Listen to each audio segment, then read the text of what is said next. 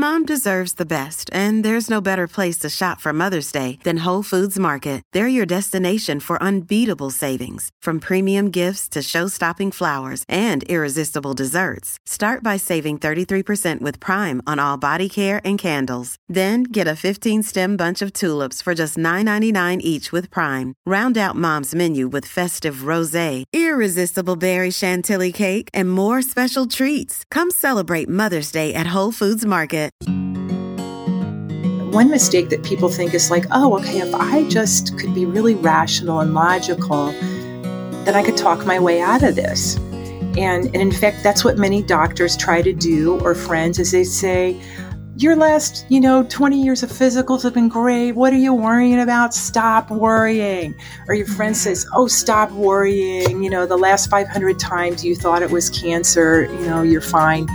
And this isn't about logic. It's about knowing how to respond to an intense fear signal that's accidental. That was Dr. Karen Lynn Cassidy on Psychologists Off the Clock.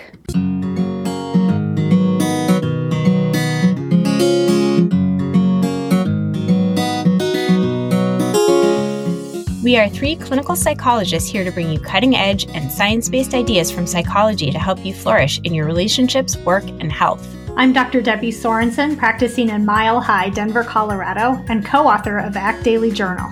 I'm Dr. Yael Schonbrun, a Boston-based clinical psychologist, assistant professor at Brown University, and author of the upcoming book, Work, Parent, Thrive. And from sunny San Diego, I'm Dr. Jill Stoddard, author of Be Mighty and the Big Book of ACT Metaphors. We hope you take what you learn here to build a rich and meaningful life. Thank you for listening to Psychologists Off the Clock.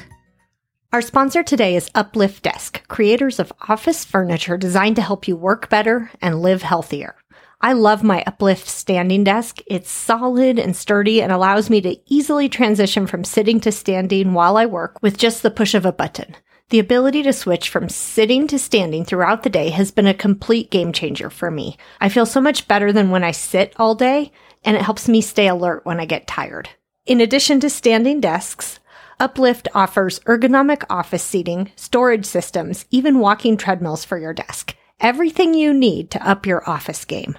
You can get free shipping with no hassles, free 30-day returns and return shipping, and a 15-year warranty.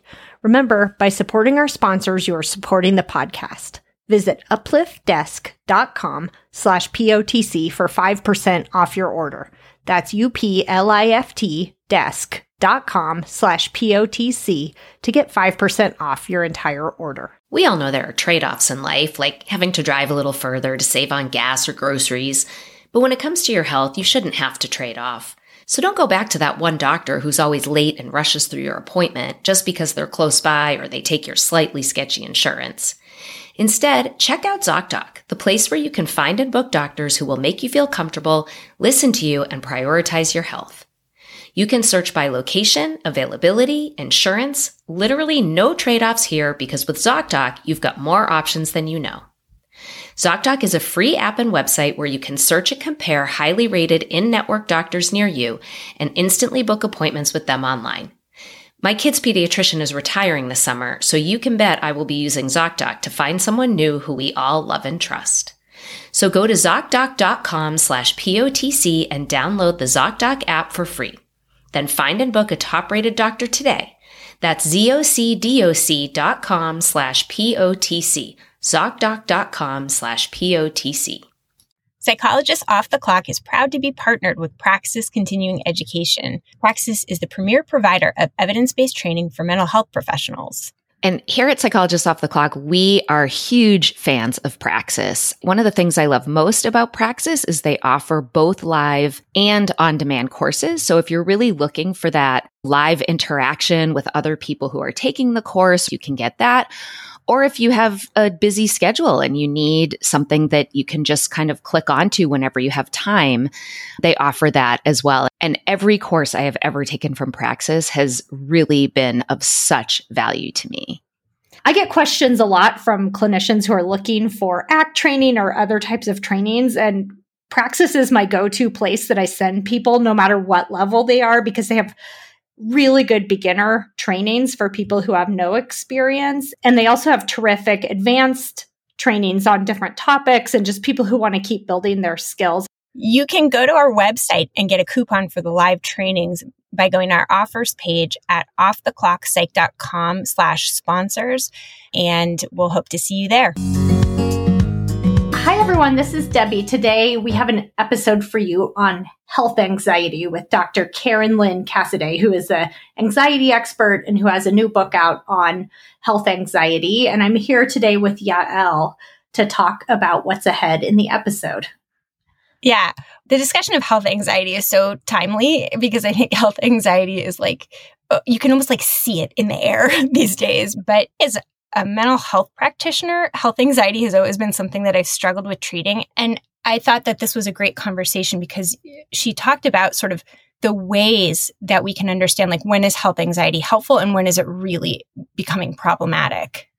Yeah, I mean, I think that's something I was struggling with in my own mind when I was thinking about talking with her, because it's like, who doesn't have at least a little bit of health anxiety? I mean, maybe there's a few rare birds out there that just never worry about their health, never, doom scroll about every symptom. But I think most of us probably do some of that. And in the pandemic era, it's like, I just read about the new variant that sore throat is the main thing. And so now I'm like, is my throat sore? I can't tell. And I'm just like overly attuned to it. I can't tell if I'm thirsty or if it's a sore throat, but it's like, that's kind of normal, right? I mean, yeah, I think it's so normal. And like when somebody that you're close to has an illness and has some symptoms that are common, you start noticing those things in yourself. And the more you notice them, the more dominant they become in your awareness. In your conversation with Karen, she was talking about how it's often the case that people with health anxiety will pursue like lots of testing from lots of different sources to look for a final answer of, is something wrong or am I okay? And most often the answer is it's unclear because the human body is so complicated and I don't think that there is science that will ever show us, conclusively, like, will you live or will you die, with all the many systems that are in play and like the interaction with the environment, et cetera, et cetera. And so often the advice from medical practitioners is like, watch and wait. But it's advice that most people are really uncomfortable taking because it feels like you should take action. And this actually kind of reminds me of my episode with Leidy Klotz about Subtract, is like, when there's uncertainty, and when it comes to our health, there's so much uncertainty, again, because we can't predict like what's going to happen in our body, when we'll die, what health events will come down the road or in our own bodies or in the bodies of people we love. And so the automatic impulse in the place of uncertainty is like, do something, like make it more certain, even if the certain thing is painful and uncomfortable, like more testing, more surgery, more medication. We'd rather do something than not do something. And I actually wrote about this in a piece with Barry Schwartz right at the beginning of the pandemic. This idea of, as humans, we don't like uncertainty. And so Barry Schwartz wrote a book called Practical Wisdom, where he talks about using practical wisdom to navigate uncertainty. But the point is that we'll, as humans, do almost anything to avoid uncertainty, but we can't. And so again, like those actions actually make the life that we're living less rich, more uncomfortable, less in line with the kinds of lives that we'd ideally like to be living, because we're trying so hard to work against a reality that we can't make more certain. It is hard to wait or to not know or to just be sitting with that. Yeah, we're not quite sure why you have that particular thing going on. Or, I mean, I even remember when I was pregnant, especially the first time, because you're so, it's so scary and new, but, and just waiting for test results and waiting for, you have to get to a certain number of weeks to get your next ultrasound, and just feeling, I'd be a little bit preoccupied by, is everything okay in there? I don't really know what's going on. Is this going to work out or not work out? And it's a scary feeling. And so you might start doing all these things, whether it's like web searches online or just attuning to every symptom or getting extra tests when you can. And it does feel like somehow that's going to take away the anxiety. But it doesn't really. And, if we could just peacefully wait 4 weeks for our next test or for the result to come through, that would probably sometimes be the best course of action, but it's really hard to tolerate that waiting period. Totally. And somebody might, and people have argued, like, why not get the test? Because at least it'll give you some piece of information, and maybe that piece of information will be actionable. And maybe the action that you take will save the pregnancy or save your life or save the life of your child. And I think that's always a possibility. And that's why we feel so motivated to take action instead of not taking action. And to me, I think the important thing to assess with eyes open is to recognize that there's always opportunity costs. This idea that there's never too much that we could do for our own health or the health of our child, I believe is incorrect. I think when we do too much, it has an important cost. And that doesn't mean that you shouldn't. It just means that isn't the only answer, and that considering the value of doing more versus the value of doing less can be an important piece of reflection that you do when it comes to medical care. You know, we were just talking about this offline in terms of aging and how it's like, on the one hand, it's really important to take care of yourself as you go through life and to do things to maintain your health if that's important to you.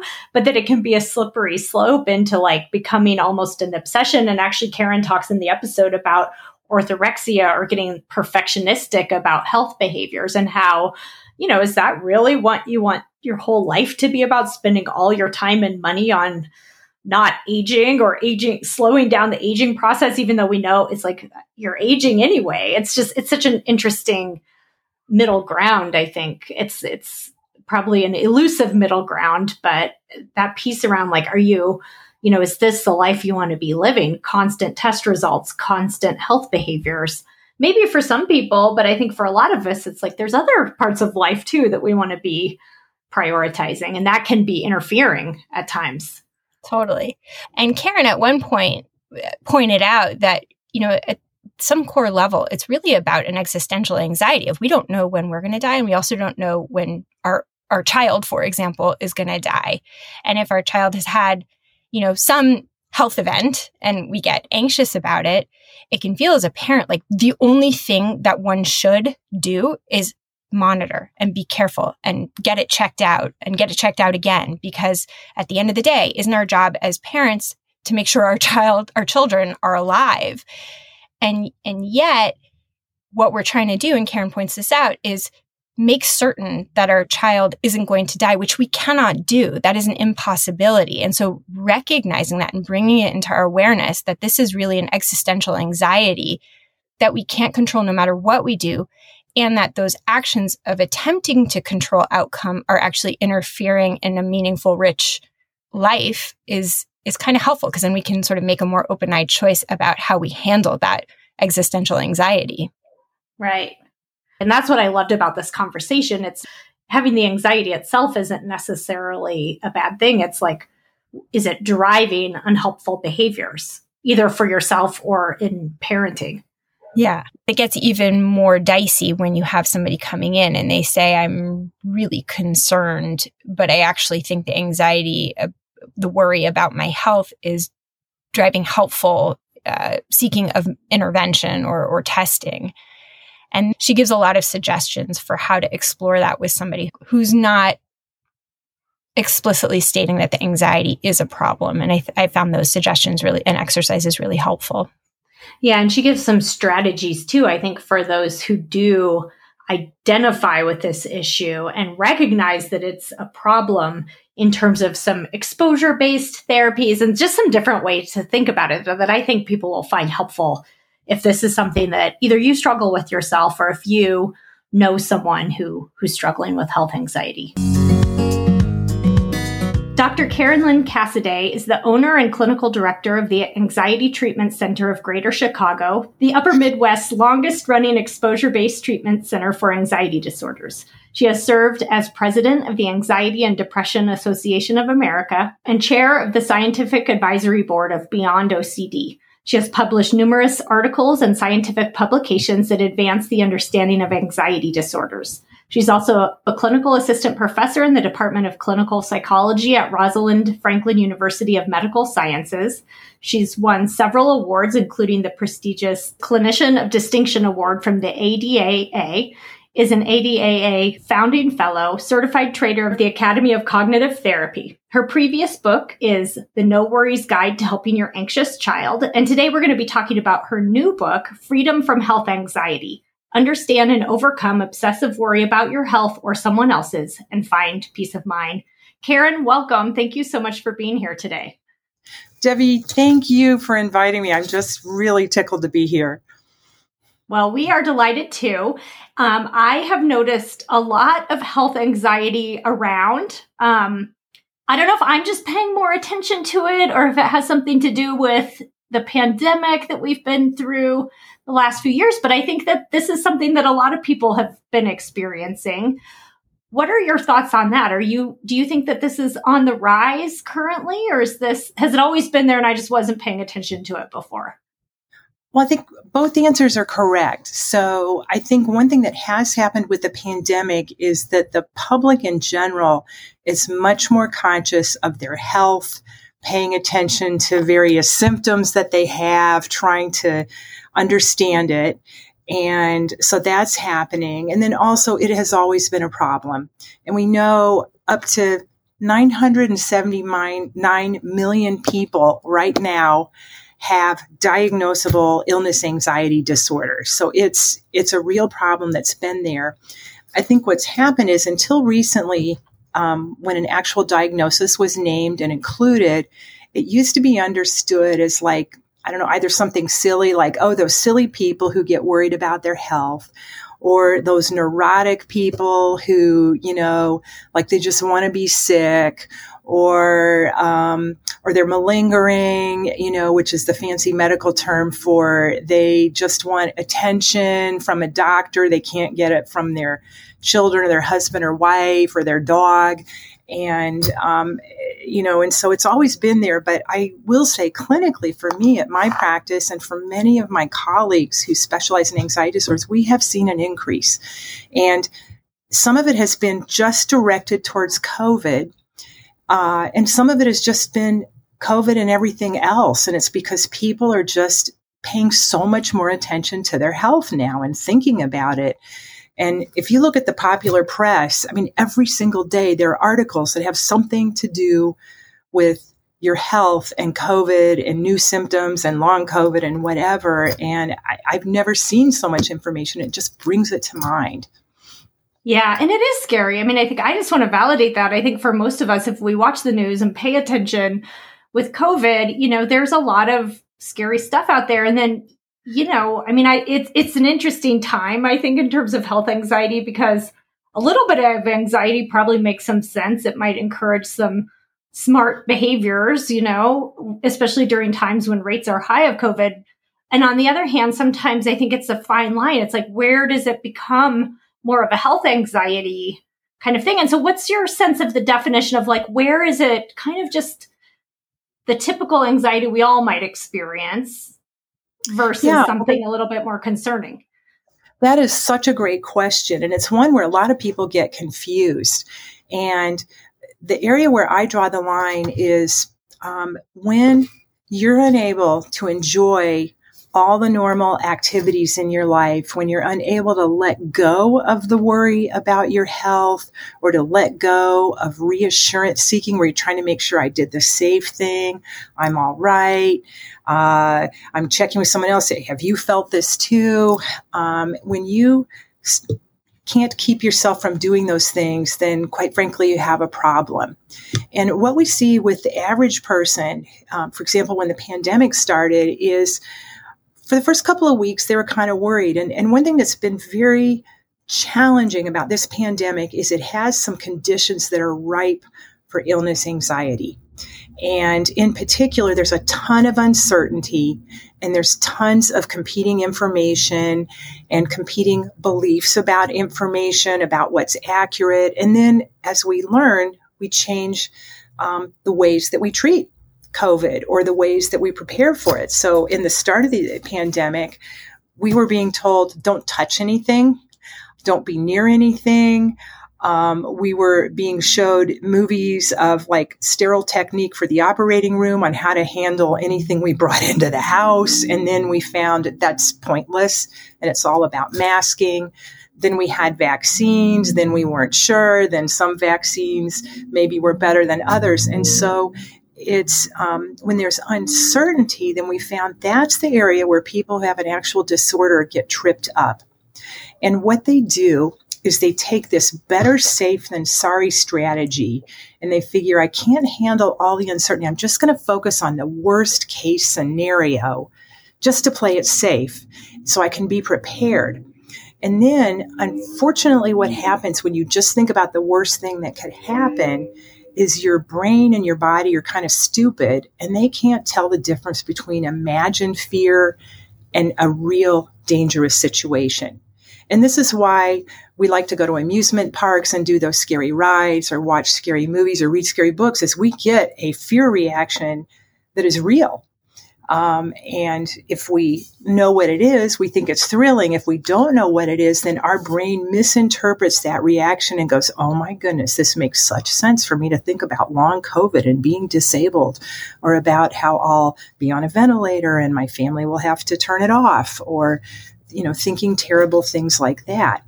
And then on top of that, with the pandemic, the other problem we had was we had huge changes in how healthcare was delivered. And that created more uncertainty, where we were being told on the one hand, don't go to the emergency room. On the other hand, if it's really, really bad, then go to the hospital right away. And then we're being told, no, don't go to the hospital. It's dangerous to be in the hospital. And and that was just more confusion, where nothing felt familiar, nothing felt safe. Nothing was reassuring about anything to do with healthcare.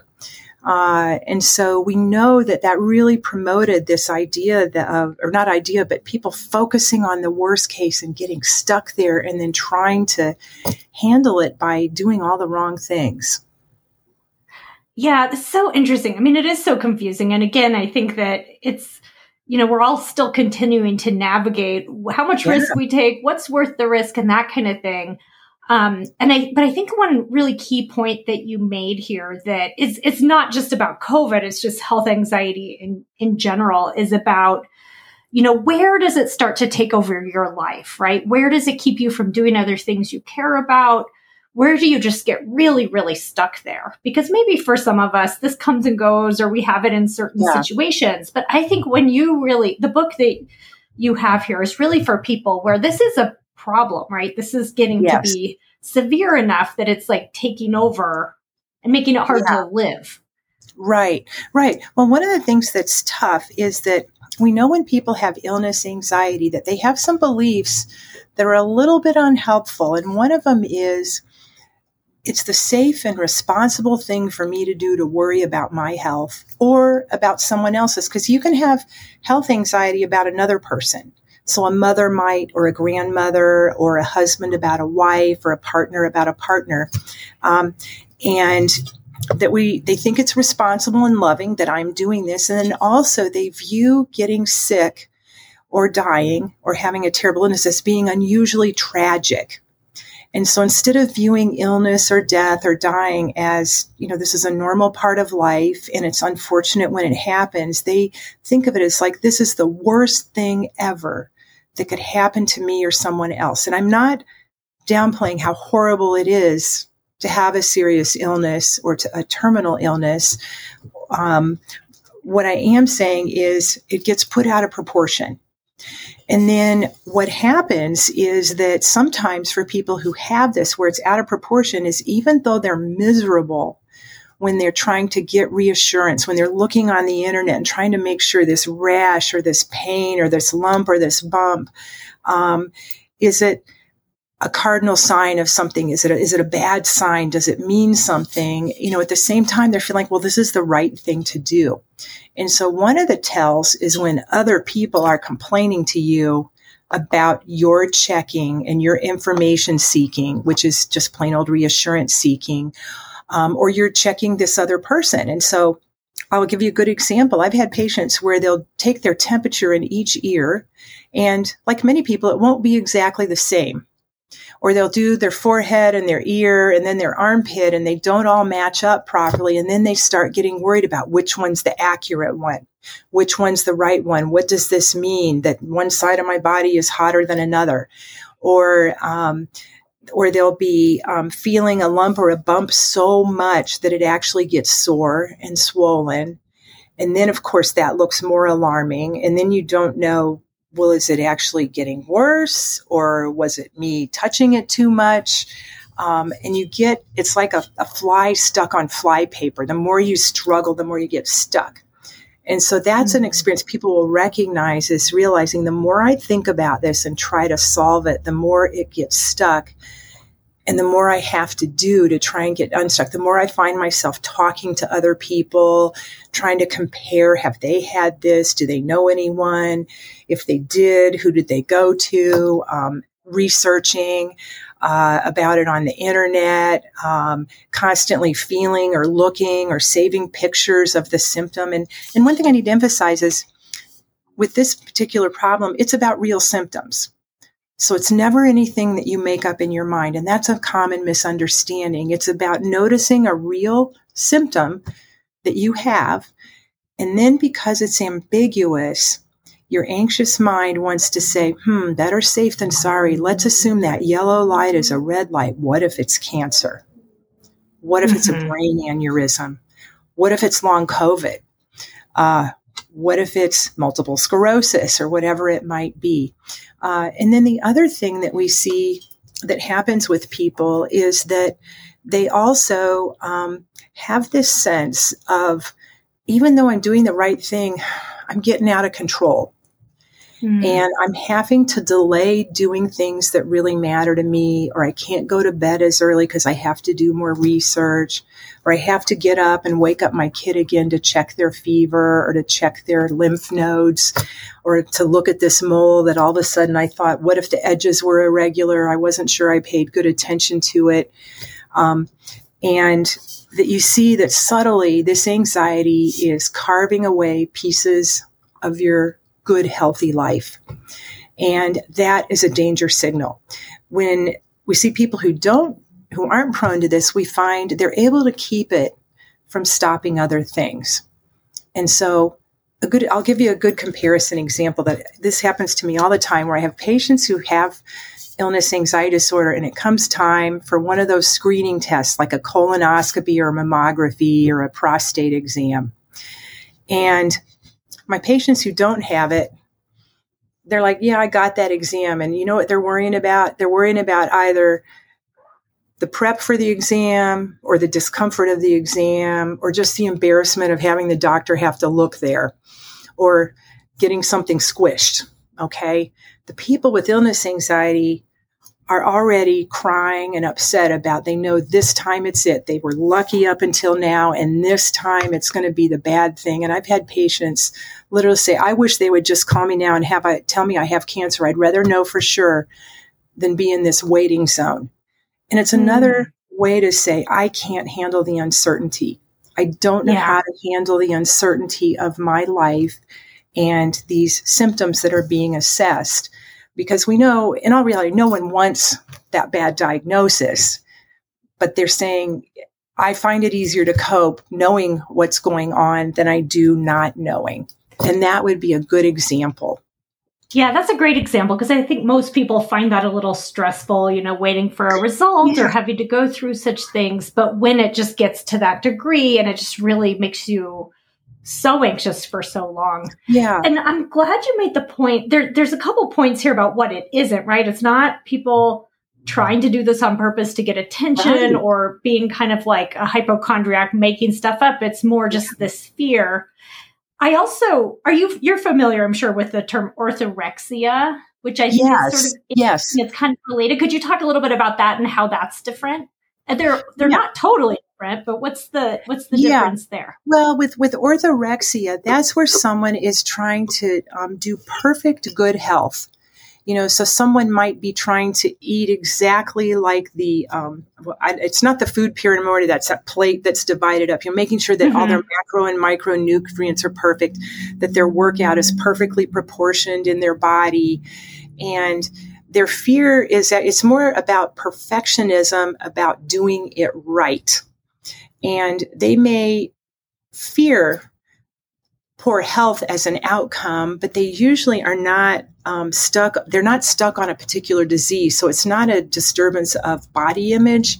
It's, we think of it more as like a version of OCD, where someone, obsessive compulsive disorder, where someone is compulsive and perfectionistic about, I have to live and eat and sleep and do everything perfectly according to the best health guidelines. And I want certainty that I've done it absolutely right.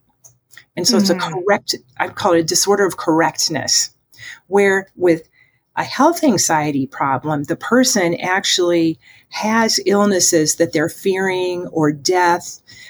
It feels intensely real, and they may engage in certain behaviors to try and protect their health.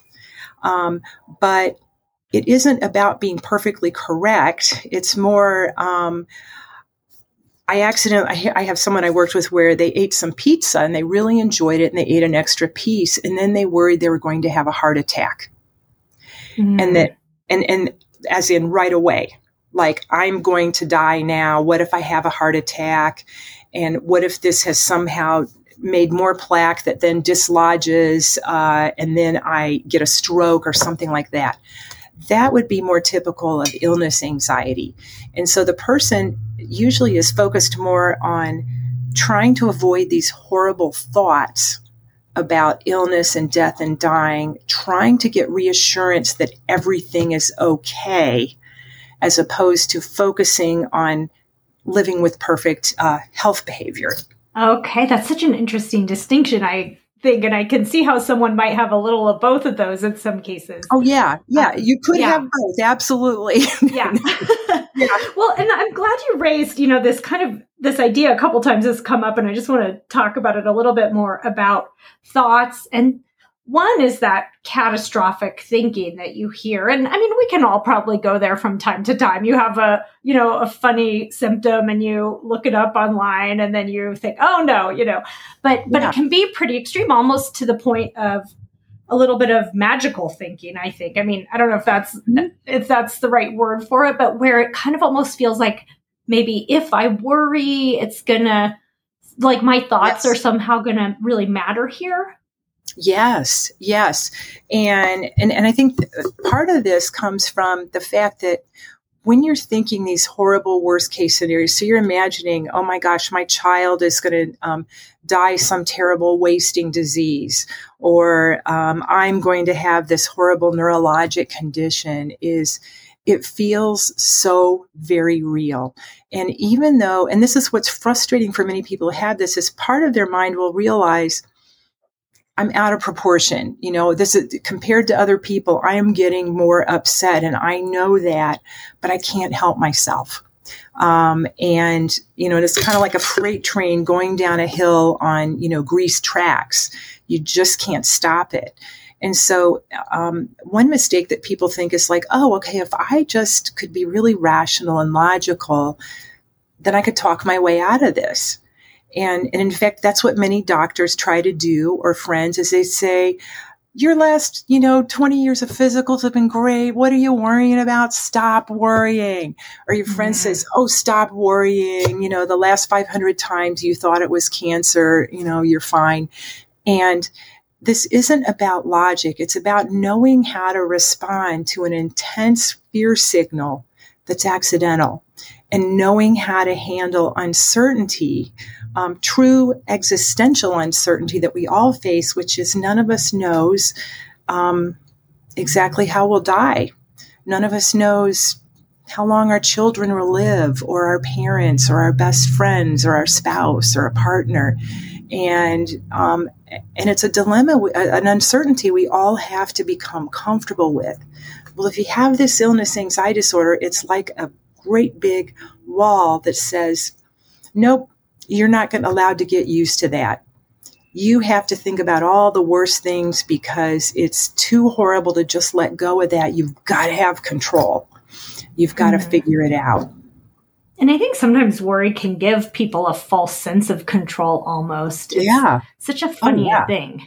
Because it doesn't seem like it. It seems so unhelpful, but it's like it's like your mind's way of trying to solve this problem for you. It just doesn't really get you there. Yeah.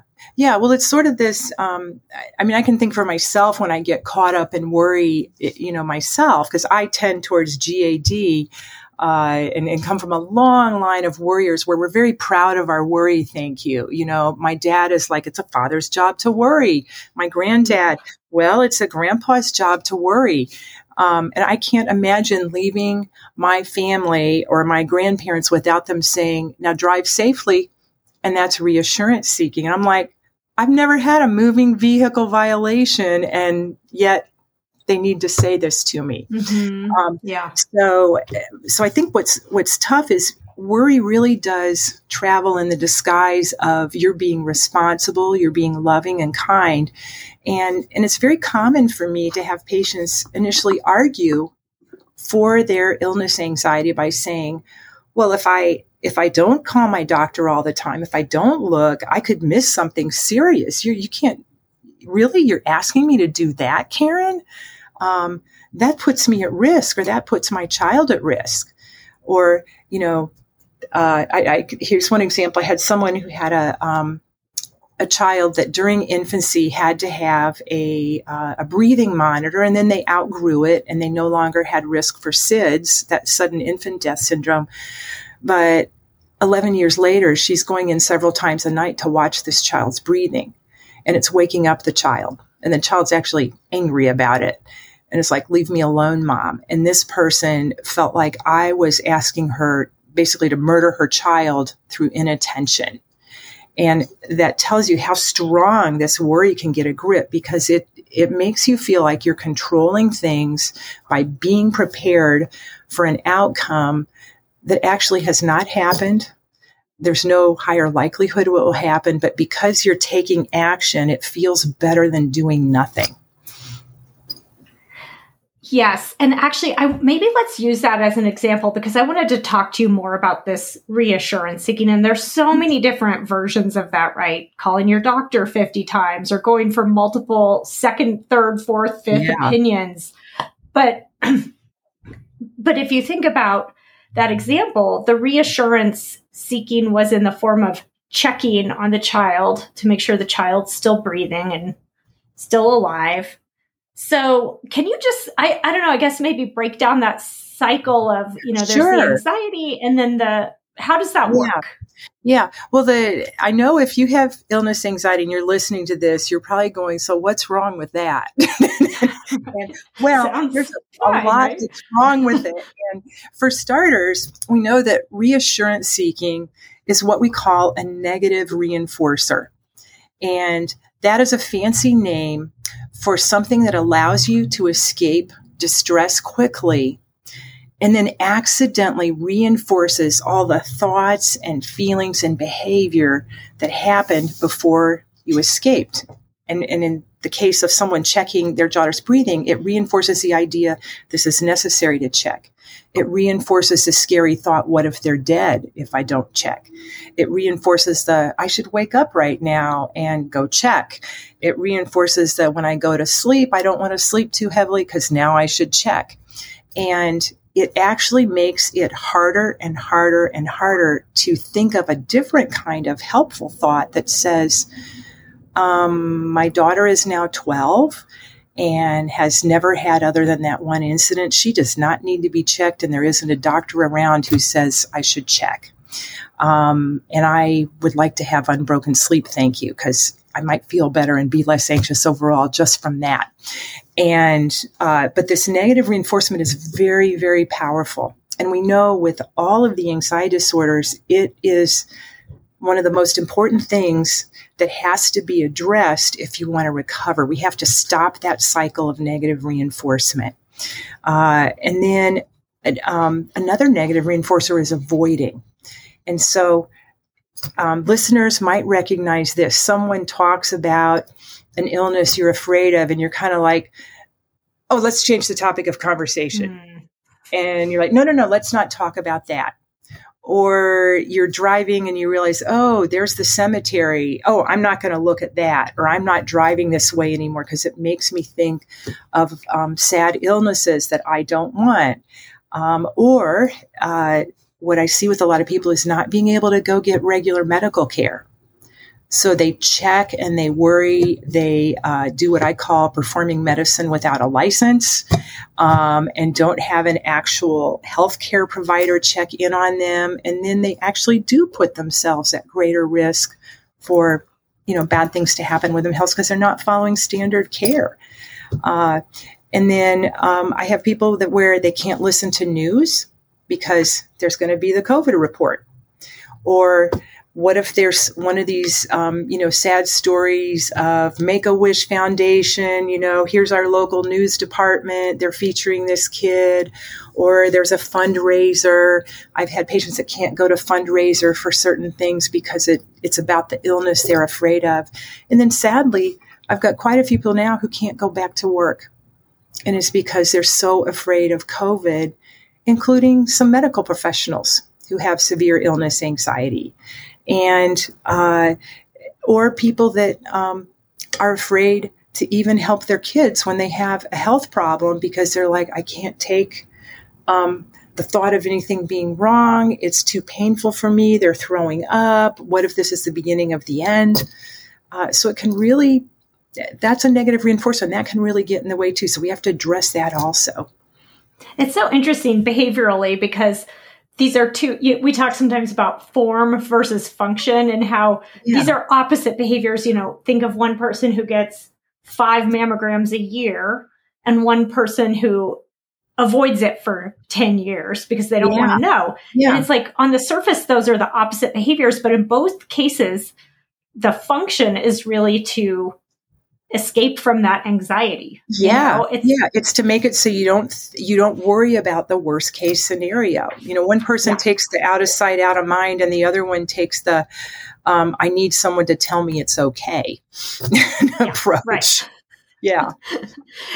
Yes, and then the person tells you it's okay, and then do you believe them, right? Yeah. Because, and I'm sure people are listening will recognize this because the classic thing that happens, you go to that person who says the thing you want them to say and you walk out and then you're like, what if they missed something? Yeah. What if I didn't explain it right to them? What if they didn't pay good enough attention to those test results? And the cycle starts up again. Or many of you may have had that. I've had this where you get your labs back and they aren't fully in the positive zone, but they're not in the negative zone. They're in that in between where it says just watch and see. And the doctor says, oh, it's nothing. Well, that is precisely the kind of thing where people with illness anxiety will just be driven nuts by it because they want to know for sure. And unfortunately now I've learned you can order almost everything lab test you want to get off of Amazon and find someone who will do it remotely. And I've had people do repeat just about everything that you could spit into, poop into, pee into, or give blood to, or, bodily fluids to get things retested and never get the reassurance they're looking for because it's never the same both times.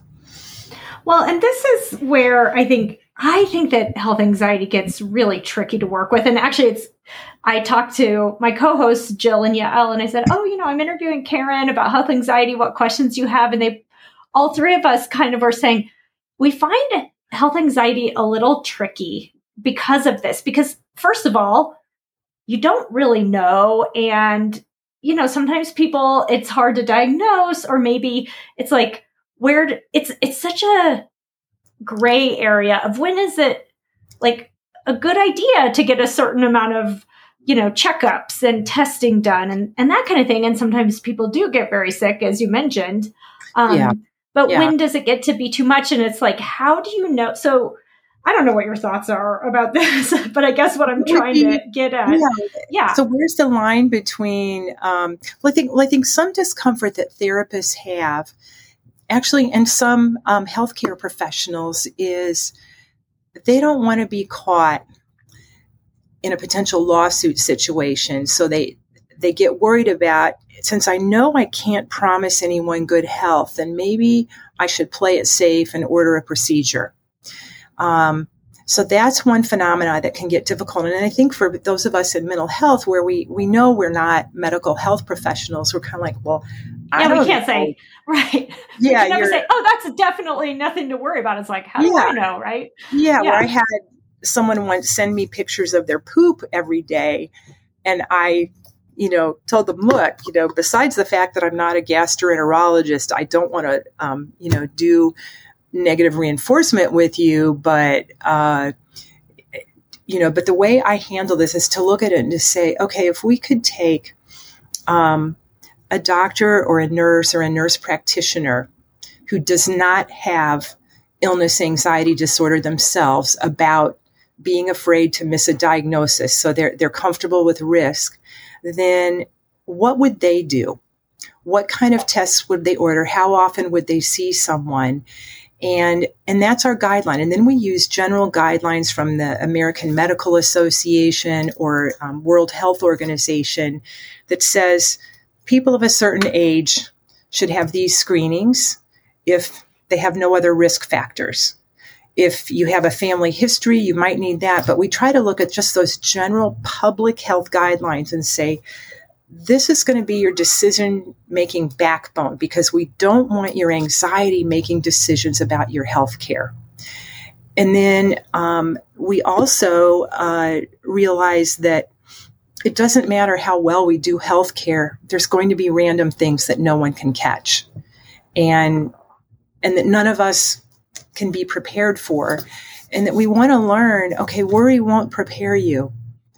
If you get a serious diagnosis, no matter what, it's sad, no matter what, it requires adaptation and learning, but it doesn't mean your life is ruined. It just means it's going to be different than you imagined.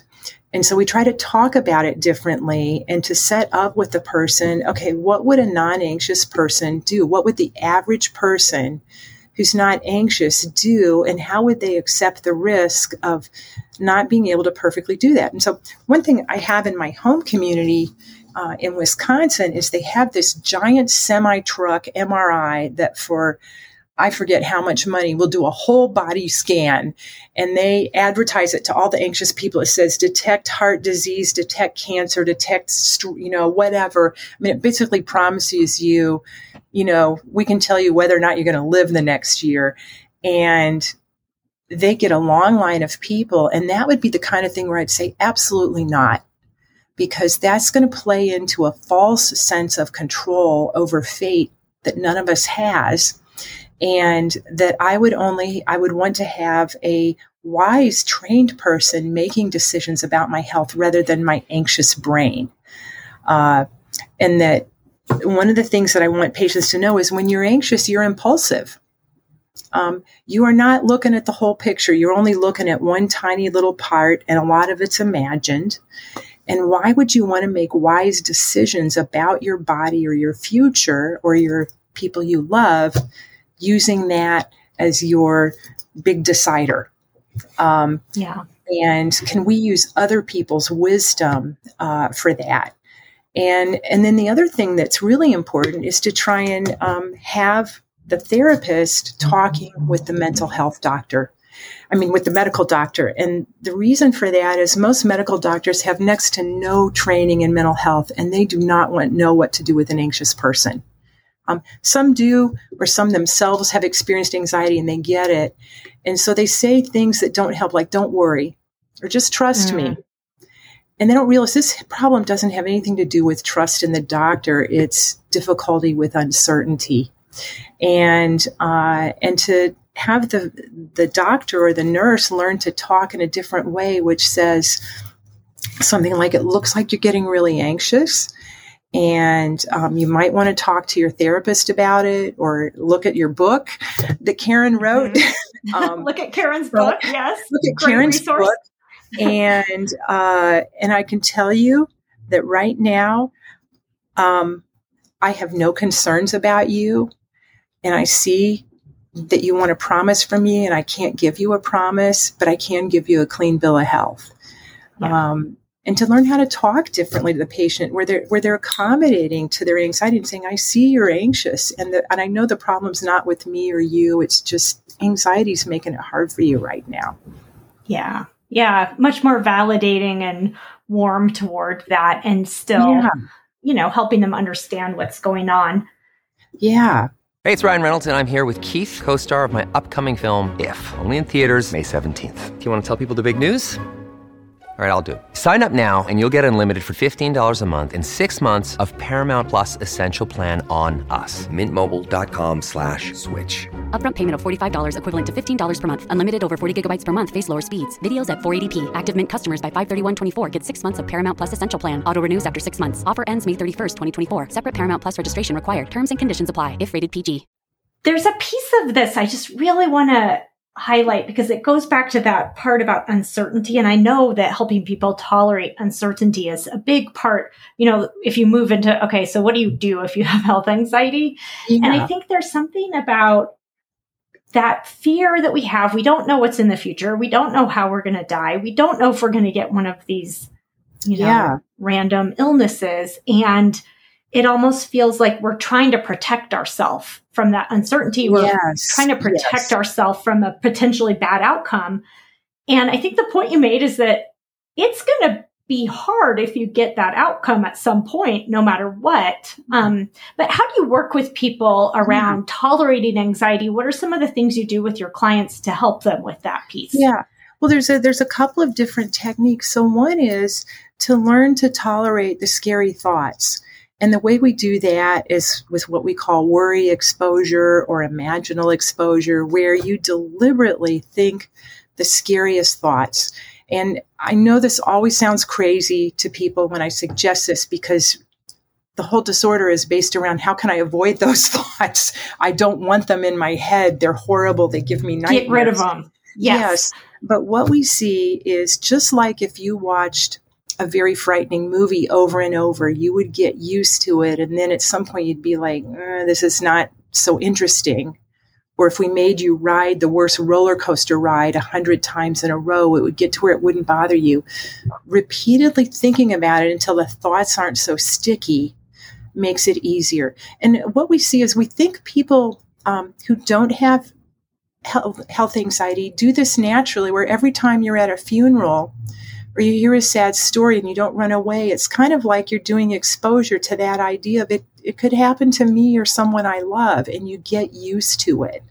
And so you can do this on your own with that practice. And I have people say it out loud or write it down. We find you process it better if you say it out loud or if you handwrite it versus typing it. And you do it over and over. And for most people, that takes 20 to 30 minutes the first time. And as you repeat it, it gets shorter and shorter. And the interesting thing is, when people do this, I think initially they're tearful, or they're very sad, or they're shaking, or they're crying. But then usually they hit a note where they're like, I don't know why, it just doesn't bother me. Or they laugh and they go like, this is so unrealistic. I don't know why I didn't see it. And it helps them look at it long enough to get perspective and realize, actually, this thought is just an imagined awful future. It's not the real thing. So that's one. Another thing that's important is to do perspective taking that helps you accept. So I ask patients questions like this. So let's say, for example, you knew you had absolutely just 1 year left to live. How much time would you want to spend worrying, crying about it, looking up the symptoms on the internet, comparing what your doctor said versus living your life? And I've never had anyone give me any answer another like, I wouldn't want to do that. This sucks. I want to live. And then I'd say, well, actually, that's our problem every day, is because none of us knows what happens tomorrow. Our goal is to be as present focused and as joy seeking focused and willing to dive into life as we can, and to look at it as it's an adventure. And then another thing I do is to say, okay, I want you just to think about it. How many people get the choice of not dying or not getting sick? And the answer is none of us. None. If nothing else, the pandemic has proven it doesn't matter how much money you have. We are all equal when it comes to vulnerability to illness or dying. We may have privilege in terms of healthcare, but our bodies are our bodies. And to say, well, wait, if everyone has to get sick and has to die, then how tragic is that really? Is it a tragedy, or it's just a sad fact of human suffering, and it's just part of what it means to be human? And that this is the realm we live in, is that sometimes we suffer physically or mentally, and it's our job to learn how to overcome it rather than to dread it. And so we try to shift the language around that. And then the other thing that I try to do is to say, okay, the way you're thinking right now is saying, why me? Or why my children? Why the people I love? Wouldn't that be awful? And I'd say, let's reverse that. Why not you? Why not anyone? Is there anyone among us that gets a special free pass card from death or serious illness? And then if we look around, all of us know people who are the full range of good and bad and in between that have random tragic things happen, and it's not based on morality or, I have some people that quote that Billy Joel song, "Only the Good Die Young," and it makes them feel things are more tragic. And I'm like, oh, I wish he hadn't done that chorus because it gets so misunderstood. I think it was a Vietnam protest song, actually. But to say, no. Some people do die young, and that's a fact of life. And to try and dare to think about those things that our culture doesn't talk about very much, but it is a real part of our life, and to come up with a different way to think about it that is more realistic and practical and doesn't skirt the issue of course I'm going to die someday.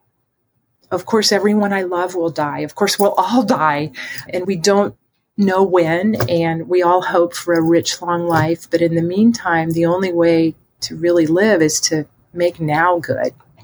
Yeah, we've had some episodes on the podcast before where we talked about this from more of an existential angle, and it's a really important shift because if you make contact with that concept of life is finite, it really kind of reminds you to live now. And so actually I think when you're avoiding it, sometimes you miss out on that kind of tapping into that existential piece.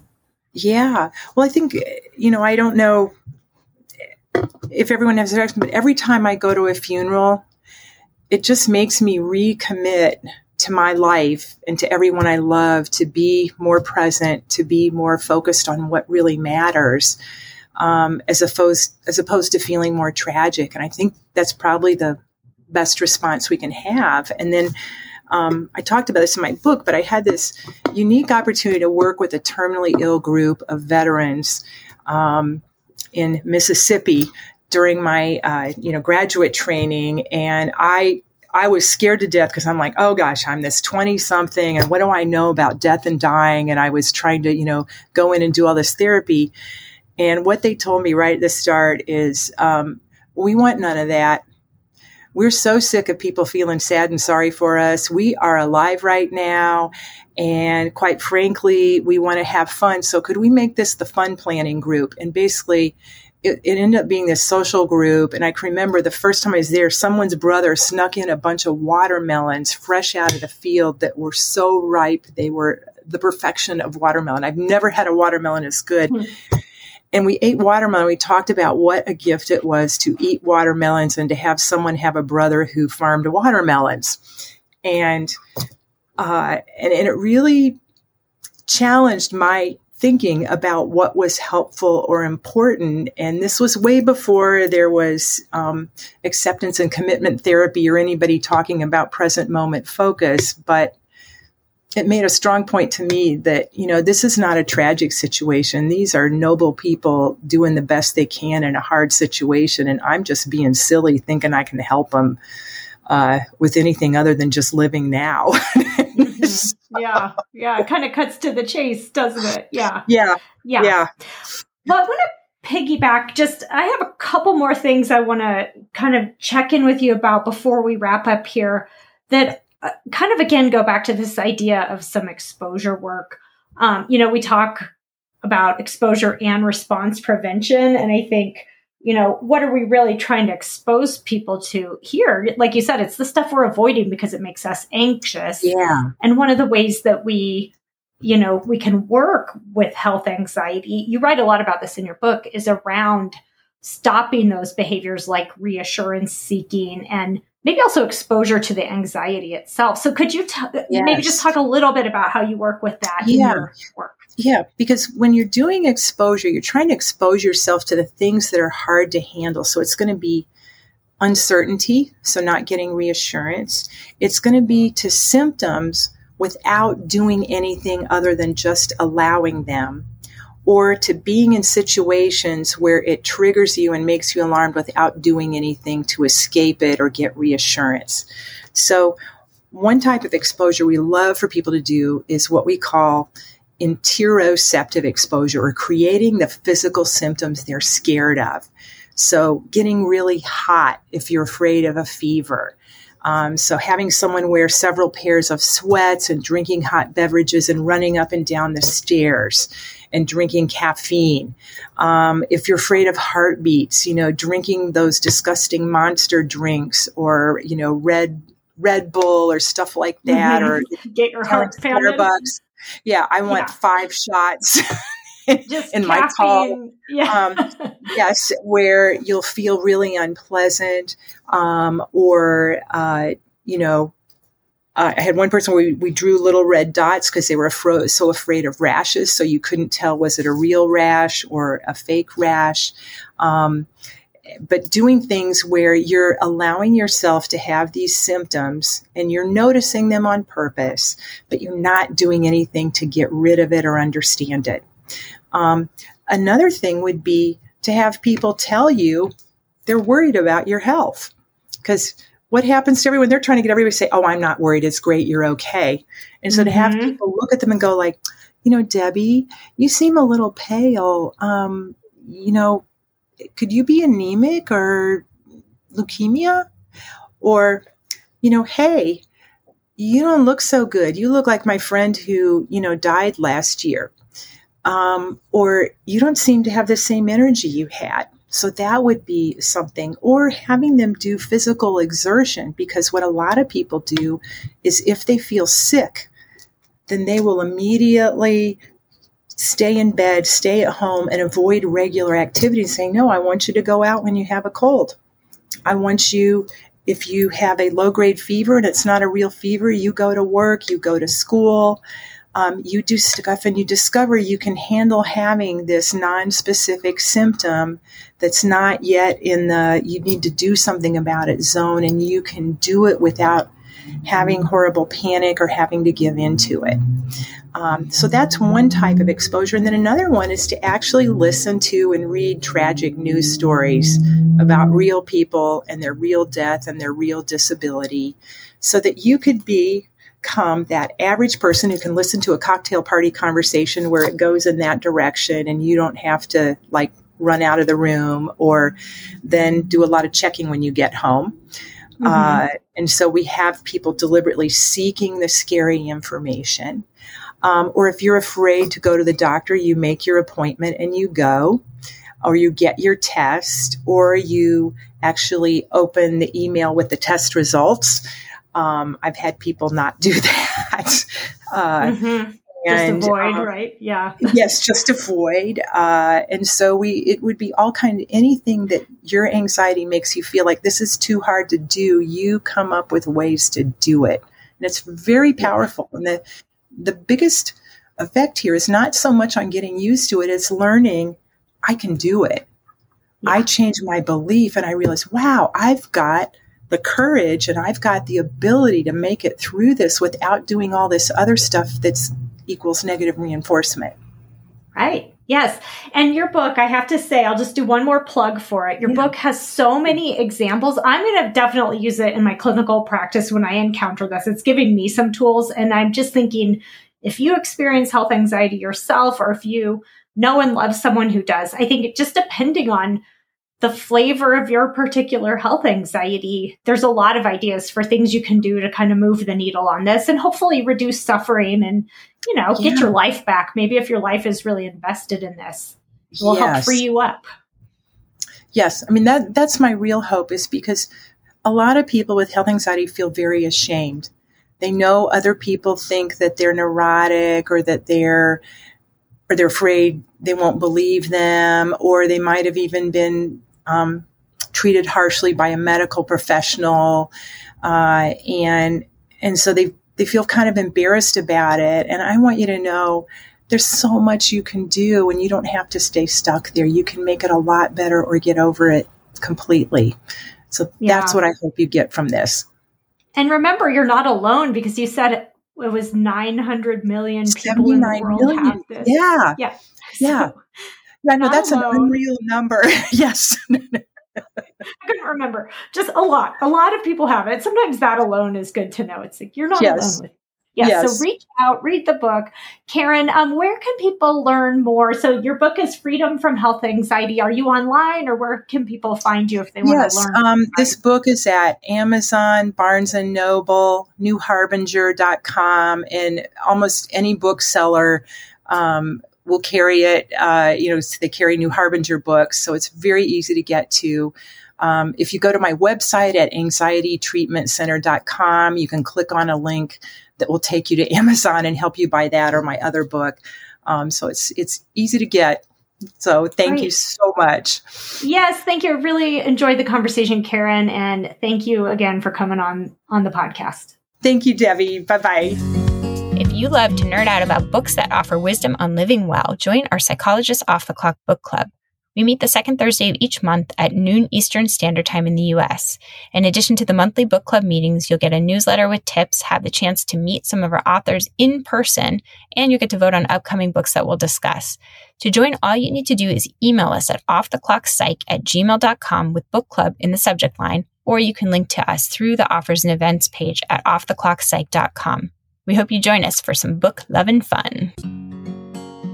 Thank you for listening to Psychologists Off the Clock. If you enjoy our podcast, you can help us out by leaving a review or contributing on Patreon.